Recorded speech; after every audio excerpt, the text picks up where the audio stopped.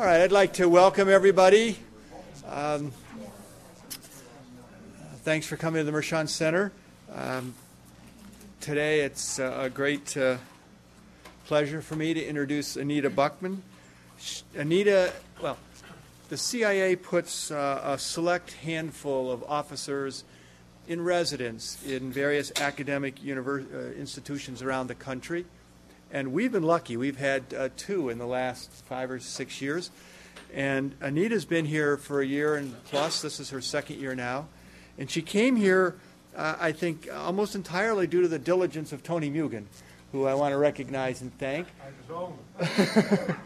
who managed to persuade the Central Intelligence Agency that we're a great home for these officers in residence, and that they could teach at Ohio State in our program for international studies, which is what Tony directs. And so we've been fortunate to have Anita not only as a research scholar at Mershon, but also as a teacher in our classrooms for the past 2 years. She has her degree, the BA in Russian Studies and Language from Cornell, and her MA from Harvard in Soviet area studies. She joined the CIA more than 15 years ago to do analytic assessment of Russian and economic political issues. She's been here looking at both the issues of counterterrorism, homeland security. She's served previously on at the National Security Agency, the State Department, the White House. She's been overseas in Moscow. And today she's going to talk about, I guess, the project she's been working on, which is the historical origins of intelligence, and as I understand it, going all the way back to Sun Tzu. So, thank you. Anita, thank you for being here.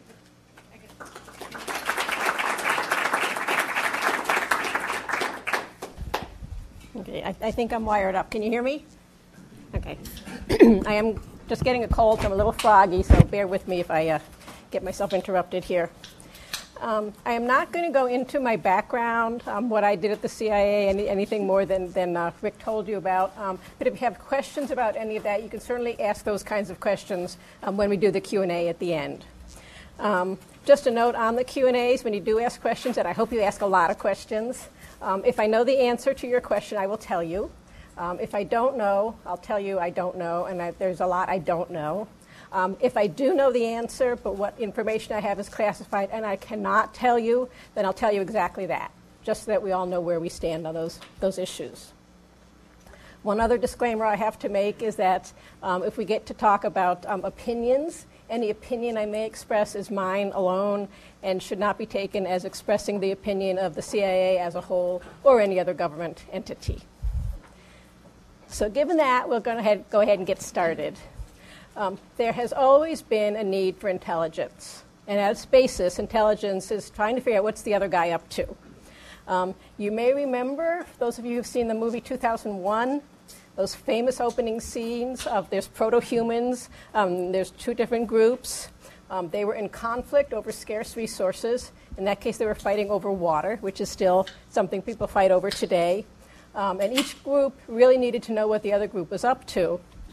One group, as you may remember, developed a new weapon. They suddenly had a tool. The other group did not know about the new weapon and did not know how to counter the new weapon, and therefore they got beaten. And you could call that the first intelligence failure. And it still happens today. More recently, then, in the 2001 movie, we will talk a little bit about a Chinese general named Sun Tzu. He wrote a series of essays called The Art of War, and I'd like to spend a little bit of time just talking about his ideas, both to show you how old the intelligence profession is, and because a lot of what he says and talked about is still relevant today. If anybody's interested, I'm taking my comments from the edition translated by Samuel Griffith. If anybody has a copy of that. Sun Tzu lived more than 2,000 years ago, roughly somewhere 400 to 320 BC. Although details are sketchy, and there's certainly a lot of dispute about his exact dates. His real name apparently was Sun Wu. Sun Tzu is an honorific, roughly meaning Master Sun. He worked as a mercenary, somewhat akin to a common-day military consultant, and he used those experiences to write a military treatise, The Art of War. His most fundamental principle for the conduct of war is that all warfare is based on deception, that is, on intelligence. And the supreme art of war, he says, is to subdue the enemy without fighting. He was convinced that careful planning based on sound information of the enemy would contribute to a speedy military decision. In his view, the Army was an instrument which delivered the final blow only after an enemy had previously been made vulnerable. He talks a lot about secret agents and what he says they should do prior to actual hostilities. He said secret agents should separate an enemy's allies from him. They should spread false rumors and misleading information about the enemy. They should corrupt and subvert enemy officials. They should create and exacerbate internal discord among the enemy. And they should nurture internal moles on the enemy's side. Other agents, he says, should concentrate on learning as much as possible about the enemy's army, including weaponry, manpower, morale, all those kinds of things. He notes that it is foolish to struggle with an enemy while begrudging spending sufficient funds to understand that enemy. In other words, he understood good intelligence, good intelligence does not come cheap. He also notes that the enlightened prince and the wise general conquer the enemy because of foreknowledge. And he points out that foreknowledge is not obtained from spirits or the gods, by analogy with past events, or even by pure reasoning, but must be obtained from men who know the enemy situation. In today's parlance, we call this human intelligence, and it is still certainly an issue today and needs to be addressed. Sun Tzu certainly understood the need to scout out an opposing army's disposition, but he also clearly understood what we now call leadership analysis. That is, the importance of knowing the personal characteristics of enemy leaders. Agents, he says, secret agents, should inquire into these in minute detail. And that is what our leadership analysts today do.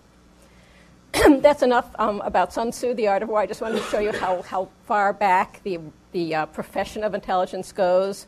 But I just want to add a note here that Sun Tzu and his Art of War is used in the training of, among others, the Chinese, Russian, and Japanese military forces, and our own, I might add.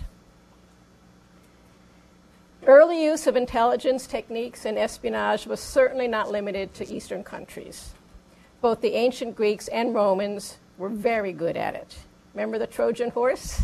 A really good early example of deception, and it worked to a T. There are also numerous instances in the Bible of using spies and intelligence. For example, when the Israelites were attempting to reconnoiter the situation in the Promised Land, Joshua sent in 2 men into Jericho with specific orders to spy out the situation and report back. So it was even used in those cases. In Europe, by the late Middle Ages, regular means of intelligence collection had been established. The Italians made an important contribution to this growth in the 15th century by establishing permanent embassies in other countries, part of whose duties were to find out what's going on and report back. The Venetians were particularly adept at this. Most of their reports were full of accurate observations, and many of them went beyond just observing and had very detailed and very good analysis of whatever the situation was. In the 16th century, Sir Francis Walsingham served as Queen Elizabeth I's Secretary of State, and he was her chief spymaster. He sent out spies both to gather information and to infiltrate enemy courts, particularly the one of Philip II of Spain. He instituted a system of intercepting domestic and foreign correspondence, reading the messages, deciphering the codes if they were in code, then resealing the messages and sending them on their way. His methods allowed Elizabeth to uncover the plot to place Mary, Queen of Scots, on the throne in 1585, and also helped lead to the defeat of the Spanish Armada in 1588. By the late 18th and early 19th centuries, a distinction began to emerge between the work of internal security within a country and the collection of foreign intelligence, largely due to the growth of internal dissidents and uprisings, which threatened the stability and power of the autocratic and imperial countries. As a rule, the general rule, the size and power of an internal security service is in direct ratio to the extent of suspicion and fear of the ruling clique. It is thus no surprise that one of the strongest and most pervasive political internal police systems arose in Russia. No surprise at all. Getting a little closer to home, in the U.S., the use of intelligence goes all the way back to the American Revolution. George Washington was very interested in these kinds of things, and he was, in effect, his own spy master. In November 1775, the Second Continental Congress created a Committee of Secret Correspondence. I'm sure a lot of you remember this. Benjamin Franklin was one of its original members. The committee employed secret agents abroad, conducted covert operations, devised codes and tried to break those of others, funded propaganda activities, read and analyzed foreign publications, authorized the opening of private mail, established a courier system, and developed its own maritime capability separate from that of the Navy. Most of this, of course, our intelligence community does to this day. France, as of course you know, supported the colonists against Great Britain, and by about mid-1776, they began sending funds through a front company set up specifically for that purpose. And again, we use front companies to this day to cover actions that we don't want to become known. In November 1776, 3 commissioners from the Continental Congress, Franklin, Jefferson, and Silas Deane, arrived in France to set up a U.S. mission. It quickly became an intelligence and propaganda center. Spain also clandestinely supplied aid to the colonists, much of it passing through a small island in the West Indies called St. Eustatia. This had become the major source of gunpowder for the rebels and one of the main routes for communication between American agents abroad and the people back home. You can think of St. Eustatia, which was a Dutch free port set in the middle of English, French, and Spanish colonies, as a kind of a Revolutionary War equivalent of post-World War II Berlin. It's a hotbed of spying, clandestine activities, gun running, smuggling, you name it, going on all over the place. During the American Revolution, the British, of course, were superior in firepower and number of troops. So Washington made frequent use of deception techniques in the fight. He allowed fabricated documents to fall into the hands of the enemy. He gave couriers bogus information, then had them arranged to be captured by the British so they could hand over their bogus information. This is something that I didn't mention, but Sun Tzu really liked doing this. He thought that was a good idea. He made false purchases of supplies to convince the British that he had a larger force than he actually did. And he even built some fake military facilities to fool them. He was apparently very good at this, or the British were very bad at looking at deception techniques, because he had the British convinced that his 3,000-man army outside Philadelphia was actually 40,000 people strong. So he had them fooled good on that one. During the Revolution, both sides also used various intelligence technologies for the time. Silas Deane, while working in Paris, used several types of invisible ink, one of which just needed heat to have it become apparent, the other when you had to apply a special chemical to the paper, and then you could read the writing. They used various methods of cryptography to conceal their communications. And each side tried to break the ciphers of the other side. They sometimes used very small, very thin lead or silver containers to hold their documents, and in case they were captured, they could swallow them. The ones who swallowed lead didn't do very well. It is a poison, so they quickly learned to switch it to silver. Perhaps the most advanced technology of the time, if not the most successful, was something called the Turtle. This was a one-man submarine made out of oak, designed to affix timed explosives to the bottom of British ships. It had a few technical glitches. one of which they used candles for illumination inside it, which obviously used up all the oxygen, and then the people would die. They also didn't realize how powerful a drill they would need to get through the copper-clad bottoms of the British warships. It did have a couple of minor successes blowing up small ships, but before they could actually have it do anything serious, the turtle itself got blown up when the U.S. ship that it was attached to, its mothership, got blown up. So that's about all they did with the turtle. But it was very advanced technology for the time. Moving on in time, intelligence was also used extensively by both sides during the Civil War, American Civil War. Washington, D.C. was the capital of the North, but is located below the Mason-Dixon line, adjacent to slaveholding states. It therefore was full of Southern sympathizers and became a hotbed of clandestine activities of all sorts. The South was able to recruit numerous spies to give them information on the North's plans. Among them were several women who moved in the elite social circles and were privy to the North's intentions and morale. Some of this they learned through what's called pillow talk, as well as purely military information, such as which regiments were being sent where.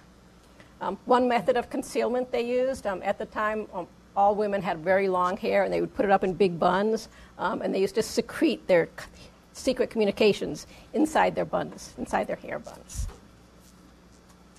On the Confederacy side, they set up what is called the Secret Service Bureau, and this bureau ran agents to and from Union territory, passing messages from Richmond to contacts in Canada and in Europe.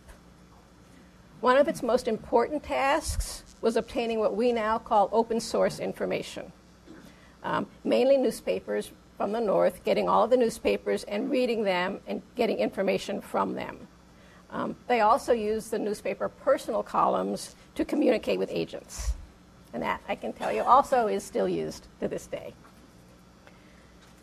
The North, of course, also used its share of spies and employed a guy, you may recognize the name, Alan Pinkerton, to gather intelligence for the North. Nevertheless, at least early in the war, the North did not have a centralized, directed system of gathering information. Anybody who was gathering information, such as Pinkerton, was just working for a particular general or another particular officer. Intelligence collection, in fact, was so decentralized that at one point Abe Lincoln hired an agent of his own, paid him directly, and received his reports personally, because there was no centralized place to do this. Ulysses Grant grew to value good intelligence, particularly after the Battle of Shiloh, which was April 1862. At that battle, he thought the Confederate forces were some 20 miles away on the morning they attacked. And although Grant won the two-day battle, it was at a cost of more than 10,000 Union soldiers killed or wounded. So at that point, he decided, I better get better intelligence. Early in 1863, Colonel George Sharp set up something called the Bureau of Military Information, which produced reports based on what we call all-source intelligence. In his case, that meant information collected from agents, interrogations of prisoners, Southern newspapers, documents retrieved from corpses on the battlefield, all of those kinds of things. And at one point, he had some 70 agents working for him, putting all of these reports together. One very interesting story as part of the Civil War is the North's use of information gleaned by Southern slaves. There were so many valuable pieces of information obtained that these reports were then given a category and a name of their own. Excuse me. They're called Black Dispatches. And on the CIA website, there's actually a treatise on the Black Dispatches from the Civil War. You know, I'm sure, that Harriet Tubman helped run the Underground Railroad to get slaves to freedom. You may not know that she also served as one of the Civil War's most daring and effective spies. She assembled a small reconnaissance unit of ex-slaves in South Carolina who knew the region and could gather timely intelligence. She even participated herself in the equivalent of some special forces operations, including in one case helping to raid a Confederate supply depot. One of the boldest but least known of these Northern spies was a free African-American woman named Mary Elizabeth Bowser. She agreed to go undercover as a slave and infiltrate the official residence of Confederate President Jefferson Davis. This, as you can imagine, was extremely dangerous. She has no protection whatsoever. And also, it must have personally been extremely difficult to do this, to go from being a freed person to being, or seeming to be, a slave. The ruse, however, worked perfectly. The Southerners assumed that no African-American person could either read or write, so that Jefferson Davis did not bother to cover up his papers on his desk, so when she would go in to clean the room, she would be able to read everything that he had. She apparently had a photographic memory, because she would then go and meet her handler and could just tell them verbatim exactly what she read in the documents on Jefferson Davis's desk. In the Civil War, as in the Revolution, both sides also made use of the latest technologies in their intelligence efforts. The North made extensive use of balloons for reconnaissance, even linking some via cables directly to telegraphs for what we now call real-time transmission. A little lower tech than we do these days, but same idea. And the North made extensive use of the telegraph as a key component of what would be the first modern military communication system. Both sides also made the extensive use of the latest in cipher technology. I've gone through all this to show you that intelligence played a strong role in the birth and development of our country. It also played a strong role in other ways. Although I won't go into any details, most of you know it also played a key role in getting the U.S. into World War I through the Zimmerman telegram, which was intercepted by the British and given to us, showing that Mexico, that they wanted to give the U.S. to Mexico if they would come in against us. However, despite all this use of intelligence, the Revolution, Civil War, intelligence in the U.S. only became formalized at the onset of World War II. It was not really felt necessary earlier for a couple of reasons. First of all, the U.S. is really well protected by oceans. And the only two neighbors we have very good relations with. So it wasn't felt to be that urgent. And up until the Second World War, the U.S. was not really into being a world power and expanding its reach into the rest of the world and into international issues. But then World War II, and we get Pearl Harbor, which is usually described as a huge intelligence failure. I'm not going to take the time to go into this now, but we can certainly discuss it if you want to ask questions about, was Pearl Harbor an intelligence failure? We can talk about that in Q&A if you want to. But after Pearl Harbor, FDR created the OSS, the Office of Strategic Services, under a man named Bill Donovan. This was now, for the first time, a formal and independent intelligence organization, although it was still relatively small. The focus was on operations overseas, but it also did a little bit of analysis. For the first time, the OSS put analysts together with people who were doing the operations, which was different from the British model. So this is the first time that had been done. From the beginning, unfortunately, the OSS had difficult relations with the military, who thought they were infringing on their territory, and with State Department, neither one of whom wanted an independent, independent intelligence entity.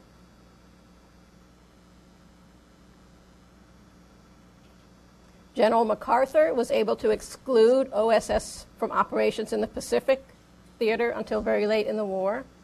And the FBI, under J. Edgar Hoover, excluded the OSS from any operations in South America.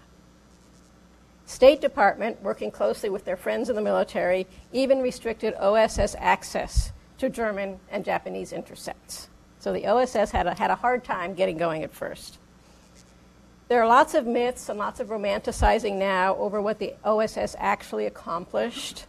The reality is a bit different. Spy work is hard, dirty, and dangerous. It is not glamorous at all.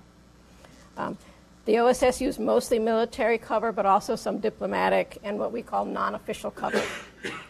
At its peak, the OSS had 13,000 people on staff. About 25% were civilians, the rest were military. And about 7,500 of them served overseas. About 4,500 of the staff were women, and some 900 of the women served overseas, even on some of the operational exploits. One tidbit I like here is that Julia Child, the French chef, she actually worked with the OSS in France during this period.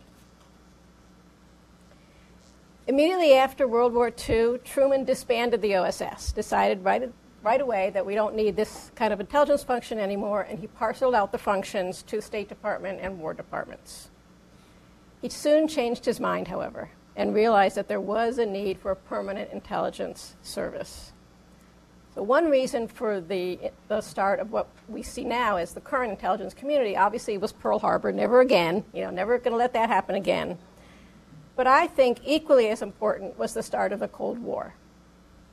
The USSR had already started dominating, if not outright annexing, Eastern Europe by late 1945, right after the war, and had it pretty well consolidated by mid-1947. Just to refresh your memories a little bit, some of these incidents, some of these actually happened before the end of the war. The war ended in May and September of 1945, Germany and Japan. But back in March of 1945, Romania was forced to accept a communist-dominated government. In June of 1945, Poland formed a pro-Soviet government. In November of 1945, pro-Soviet governments were established in Hungary, Albania, and Bulgaria. And Churchill's famous Iron Curtain speech was delivered in March 1946. So it was all really early. So Truman's looking at the world the way it's looking now, and he decided we have to do something. So they passed the National Security Act of 1947. This is the act that set up the intelligence community pretty much as we know it today, and it was remarkably stable, basics unchanged until 2004. The 1947 National Security Act was intentionally vague about CIA duties, but it did make it clear, and it is true to this day, that the CIA has no law enforcement authorities and no internal domestic security functions. The Act also set up the National Security Council, and it's the National Security Council that a couple of years later issued directives telling the CIA what they could do. Some aspects of the way the intelligence community was set up and organized seem to make it a bit disjointed, if that's a polite term. This is true, and in fact, it was done deliberately. Truman deliberately set it up so that neither the military side nor the civilian side would totally dominate the intelligence community. Thus, right now, either the head or the deputy head of the CIA can be a military person, but not both at the same time. And to this day, the military controls large portions of the intelligence function, such as the National Security Agency. But other parts are totally separated from the Pentagon. And again, they did this deliberately. In addition, the intelligence community was deliberately created to have competing centers of analysis, to avoid what we call groupthink, where everybody kind of says, well, if somebody says it, then we all must agree. And to avoid having one agency's more narrow perspective on an issue. Thus, we have competition between the CIA for analysis, State Department's Bureau of Intelligence and Research does all source analysis, and the Pentagon's Defense Intelligence Agency, all using the same materials, using all sources, giving analysis on the same issues, but from different points of view. So that's all I have prepared. And we can now turn it over and have lots of questions, I hope. Yes? Well, sorry if I cannot speak properly because I still have some sort of laryngitis, I think. But in 1957, there was a CIA activities in Southeast Asia. And according to the memoir of one of the CIA agent, Joseph Smith, it is apparently that the CIA agent there is trying to exaggerating the situation to make the condition worse than it was, and creating kind of alert in Washington that they have to deal with kind of issue. And I was wondering, like, first whether it is kind isolated incident? And second, how far is the possibility of the CIA agent like in these regions to make situation worse? Let me talk. I don't know this specific issue, but let me talk about it in general. What you're really talking about is covert action. The way it works right now is, and everybody thinks the CIA just goes out and does covert action, doing whatever it wants to around the world. It's actually not true. The president has to decide that he wants a covert action to be taken. And the president signs off what's called a presidential finding, and then the CIA will do whatever it is that they do. And those kinds of covert actions can range all the way from very mild things like just propaganda, dropping leaflets, radio stations, all the way up to actual covert operations to try to bring down a government, which is actually rare. But it has done those in the past at the direction of the president. Now, I don't know that particular issue. Agents cannot do it. Agents cannot do it independently. Absolutely not. Now, there may be a rogue agent who did some things he should not have done, but rogue agents out in the field do not get to decide just to go and do those kinds of things. Yes? I wondered if you could comment on what appears to be a conflict between the national assessment that was recently issued regarding Iran and recent comments by the United Nations agency that's in charge of nuclear weapons proliferation. It seems like the two are in conflict. They may be. I haven't. Part of the problem here is that the part that was released of the new NIE was only the less nuanced, called the executive summary. The rest of the paper that has all the nuanced stuff in it is classified. So I haven't read it. I can't get to read classified materials here. They may be in conflict, but they may be more in agreement if you could read the whole paper that talks about some of the nuanced stuff. The executive summary at the front tends to kind of avoid all those nuances and just kind of give the basic bottom line. I do want to talk a little bit, though, that leads me to an interesting point, which is, how could the CIA turn itself, 180 degrees on reporting on a particular issue? We do that all the time. When we write for the president or whatever, we're writing based on the information we have at that time. And one of our jobs is, if new information comes in that makes us change our mind, then it is our duty to write again and say, new information came in or whatever the thing is, and therefore, instead of what we wrote last time, this is what we now believe. So we do change our minds. It's not really changing our mind. It's usually based on new information, a new analysis of the situation. But it may look like, we're flip-flopping. There was a question here.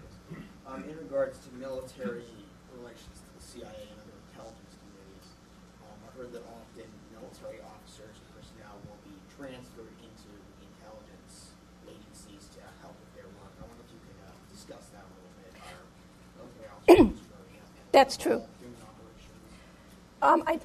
I work on the I work on the analytical side, so I don't know much about operations. I wouldn't be surprised. I know even on the analytical side, we do have people come in from the military.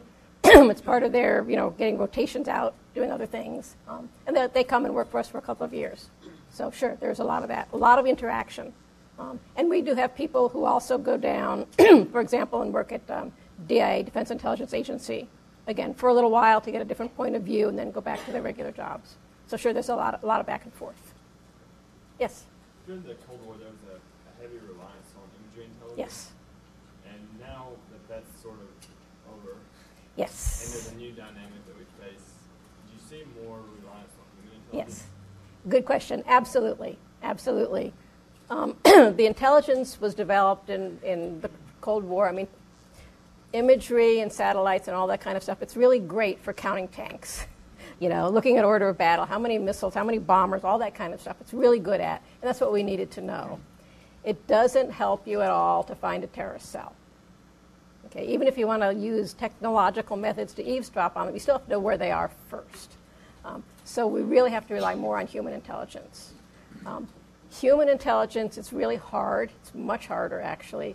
Not nearly as expensive, I might add, but much harder to infiltrate or get information from, say, a terrorist cell. They don't just let anybody into the terrorist cell. So it is much harder. We normally say to develop a good agent who can penetrate whatever it is you're trying to penetrate, it takes a good 5 to 7 years to train that person. So we're working hard at it, but you're absolutely right. More emphasis right now on human intelligence, other kinds of things other than our technical needs. Yes? Just one comment and question. On the NIE thing, at least from newspaper reports, one other possible basis for reconciliation is that the UN report is focusing on earlier time. Okay. So that may be.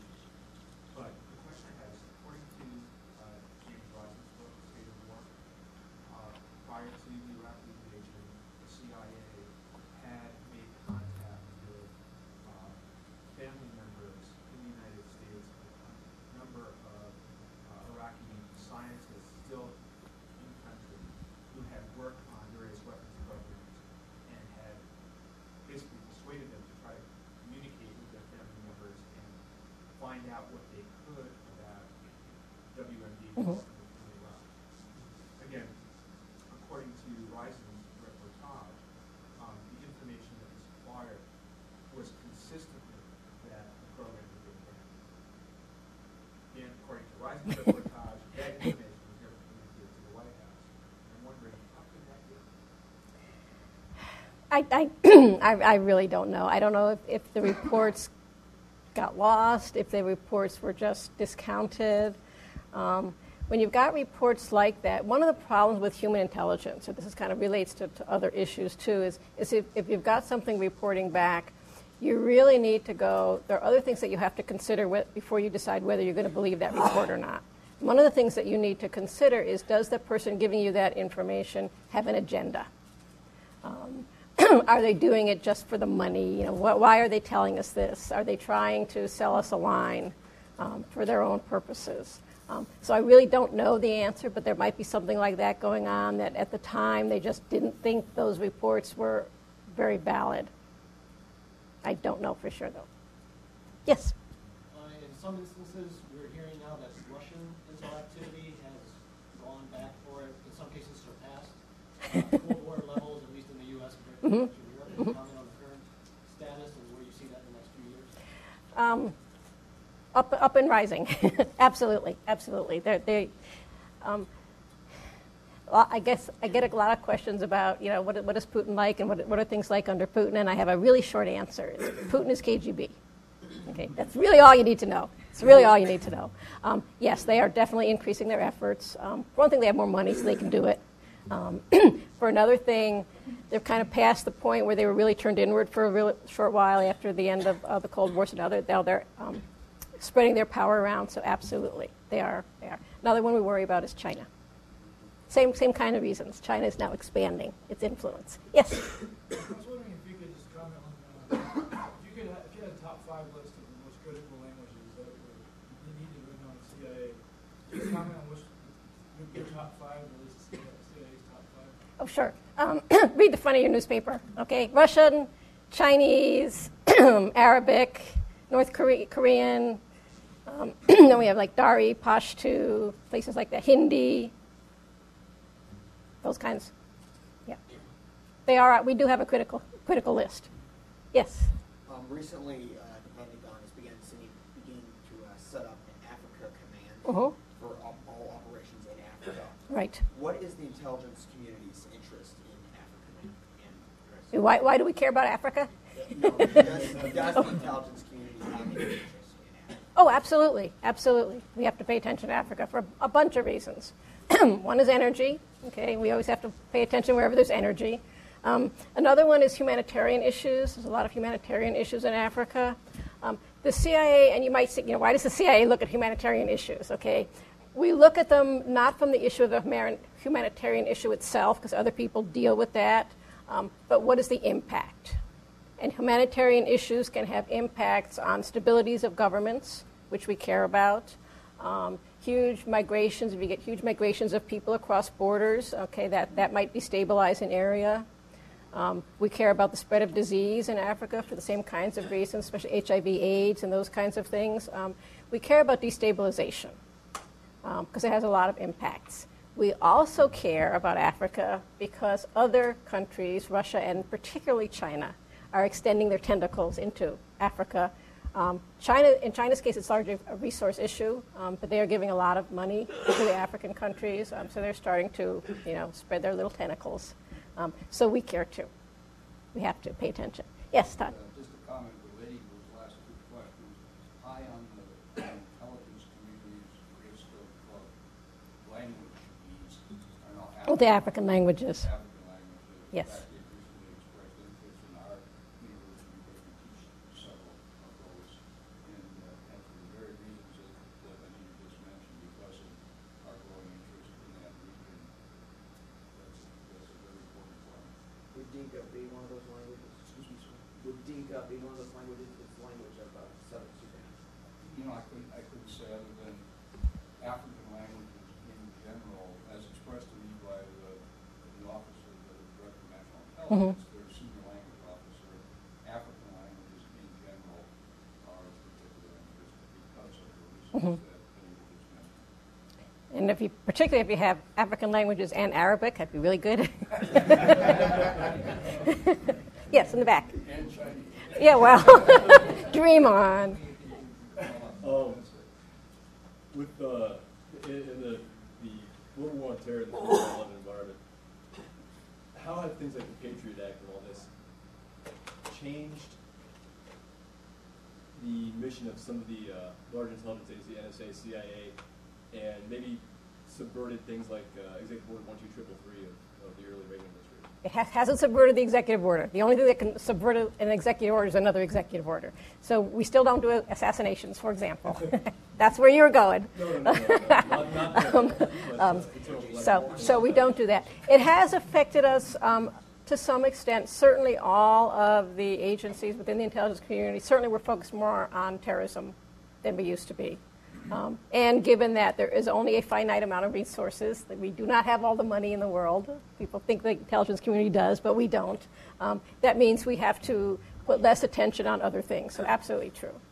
The FBI is actually the one that is having the most difficulty adjusting, and they have to make the biggest adjustment going from an agency that has functioned and given its rewards and everything based on capturing criminals after they commit an act and taking them to court and having the court, put them in jail. Now trying to figure out how to go and turn that into an intelligence activity where you want to get people before they do anything. So it's really hard for them. But we've all changed a little bit. We've also changed in the fact that we now cooperate a whole lot more. It ain't perfect by any means. Some of you already know this. But one of the things that I did, I was working on counterintelligence right after 9/11. In starting up what is now the National Counterterrorism Center, and half of the analysts working for me were CIA analysts, and the other half were FBI analysts, all working together with other people in the building too. So it's changed quite a bit. Just changed our focus quite a bit. Yeah. My question is, it's interesting that you mentioned about the 9/11. Considering the accelerated sense of communication and information, especially in Africa, I guess now the problem is not the lack of information. The problem is the abundance Yes. of information.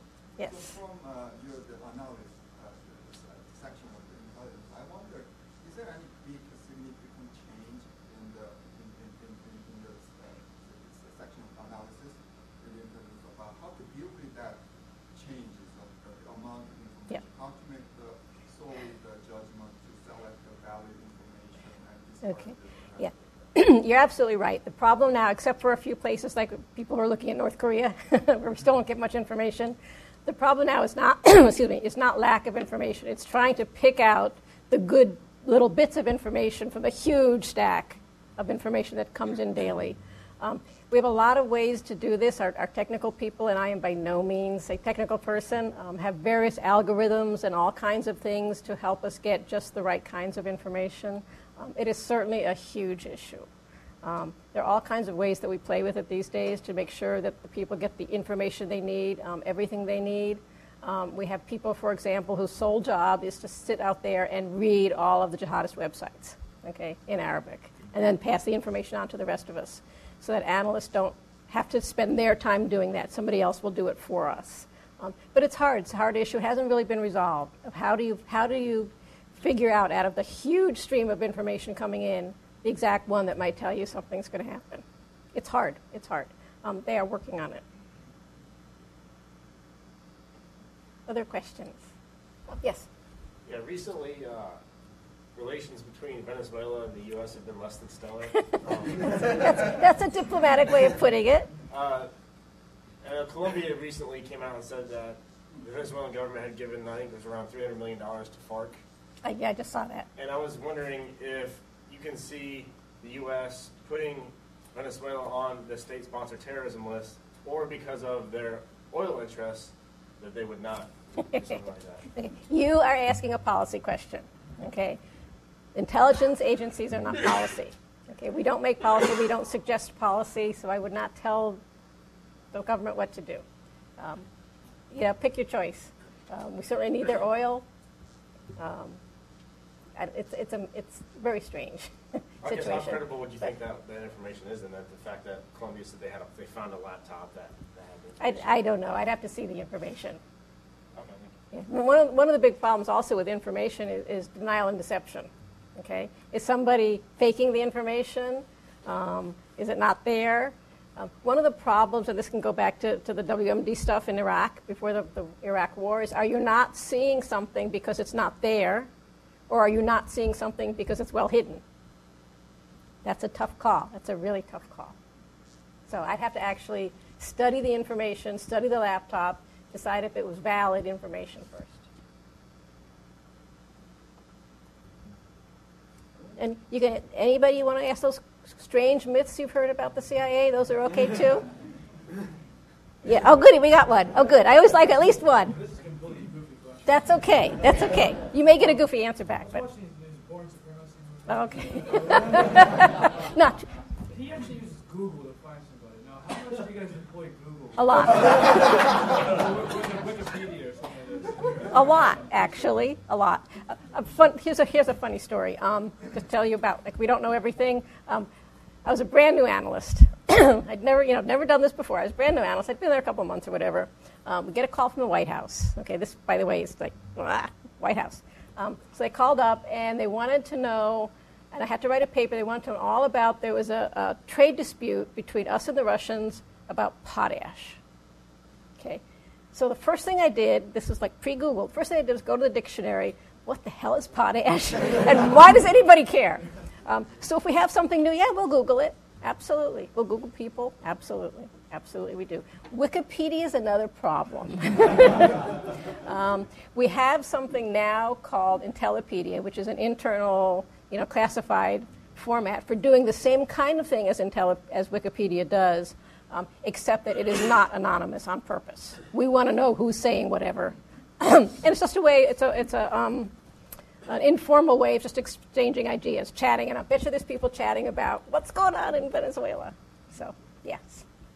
To have a career with the director of intelligence, it's recommended that you have your master's degree. Recommended. We still do hire some people just with a bachelor's, but a master's will certainly increase your. Although just a bachelor's, if you have a bachelor's and good language skills, or a bachelor's in military experience, or some other experience, then that would be fine. Can I say something? Sure. We've had so much better. We've just placed a young international studies student. She's only 21. She was an intern. She went to Washington, did an internship, and she's been hired from the time she graduated with a bachelor of male presumably educated further. Yes, yes. Yeah. There's lots of internships available through these agencies. Through open source. I might throw out here that not just the CIA, but all the parts. There's 16 parts of the intelligence community. Most of us are all hiring. And we all have websites. So check out the websites. I'm sorry. Go ahead.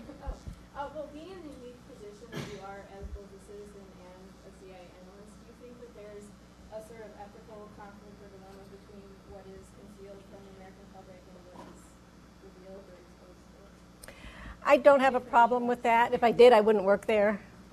This is something we do talk about ethics. We do have a little section on ethics in the courses I teach here, and we do go through ethics training at the agency, where the basic underlying issue is if we want information, and we kind of all agree that we need information, we need to know what's going on in the other countries, particularly our adversaries. And some of these secret methods are the only way we're going to find out. But if we talk about them in public, then we're going to lose those sources. And if you're talking about places like Russia and somebody finds out who our source is in Russia, then those people not only get jailed, they get killed. So I don't have a problem with it on a personal level. Yeah? Then you. You said a master's degree is recommended. So is a PhD superfluous or is that? It depends. PhDs tend to be a little narrower. We can mold people with just a master's a little bit better. But for some types of accounts, we also need some PhDs who are very specialized in what they do. So we need some of both. Yes. All right, I'll take your bait. How can you consider Pearl Harbor anything other than a philosophy? Because even the information, even if all the information had been put together, okay, it did not say where Pearl Harbor was going to be, even when they decoded it afterwards.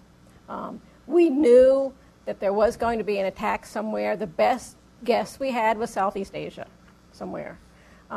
It kind of actually was, though, an intelligence failure in some ways.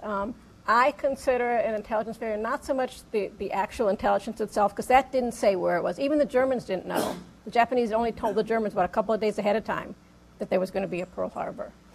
The problem was that as a country, the U.S. could not conceive of the Japanese actually attacking our shores. And I personally, this is my personal opinion, I also think that there was some racism involved. That we could not conceive that an Eastern race could actually attack and beat us. Just was not, it was not within the realm of thought at the time. And that was obviously wrong. We were really wrong on that one. So to that extent, I think it was an intelligence failure. Yeah? When looking for possible CIA recruits, do you prefer people with military experience or without military experience? Doesn't matter. Both. Doesn't matter. What about like for the National Investigation Service? Military experience would probably be a plus. Probably be a plus on the clandestine side, because you've had gun weapons training and all that kind of stuff. So it would probably be a plus. Yes. For the careers, those people who are interested, we have the recruiters here every single quarter, multiple times. So you can apply online, but they're getting 10,000, maybe more hits a month. When we have the recruiters here, you can meet with them face to face.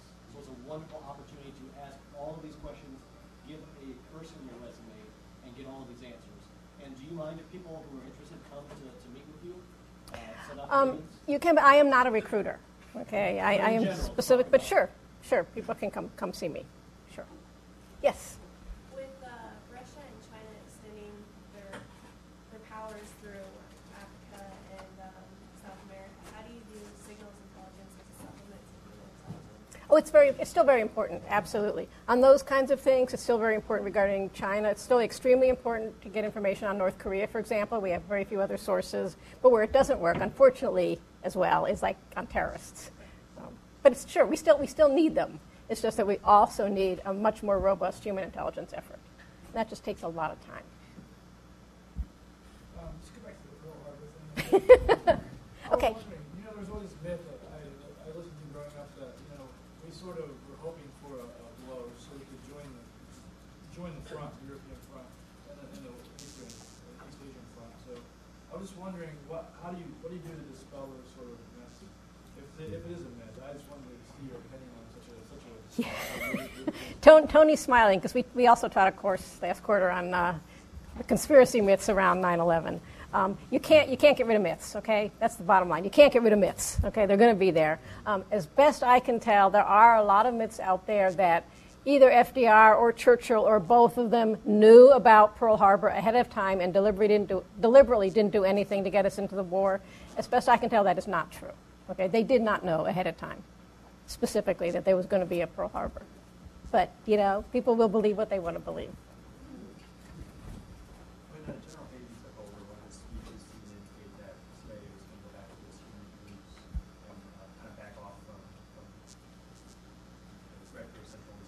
Mhm. humans and let the DNI take over some of all source.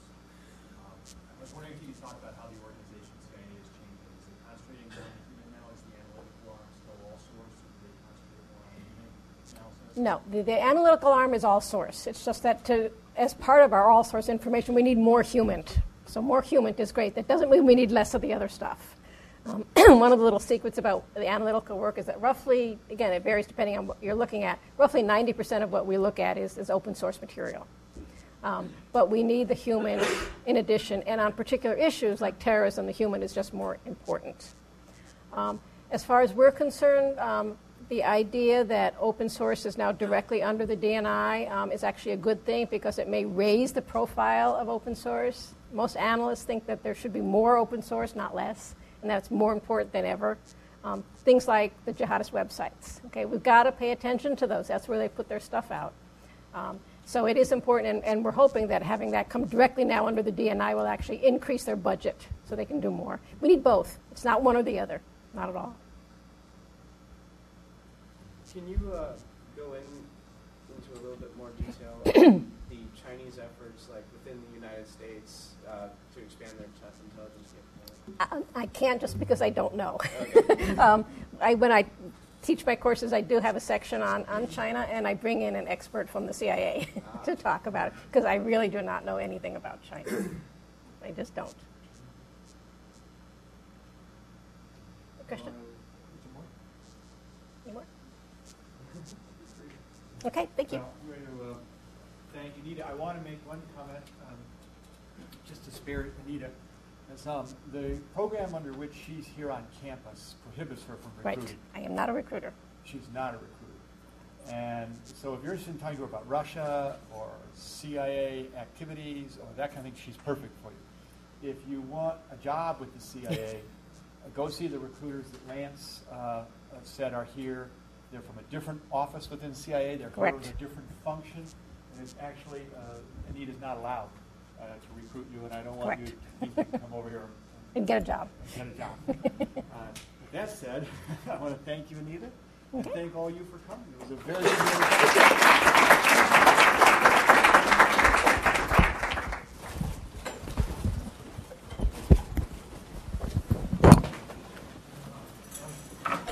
If anybody has a private question you want to ask, I'll be here. Thank you very much.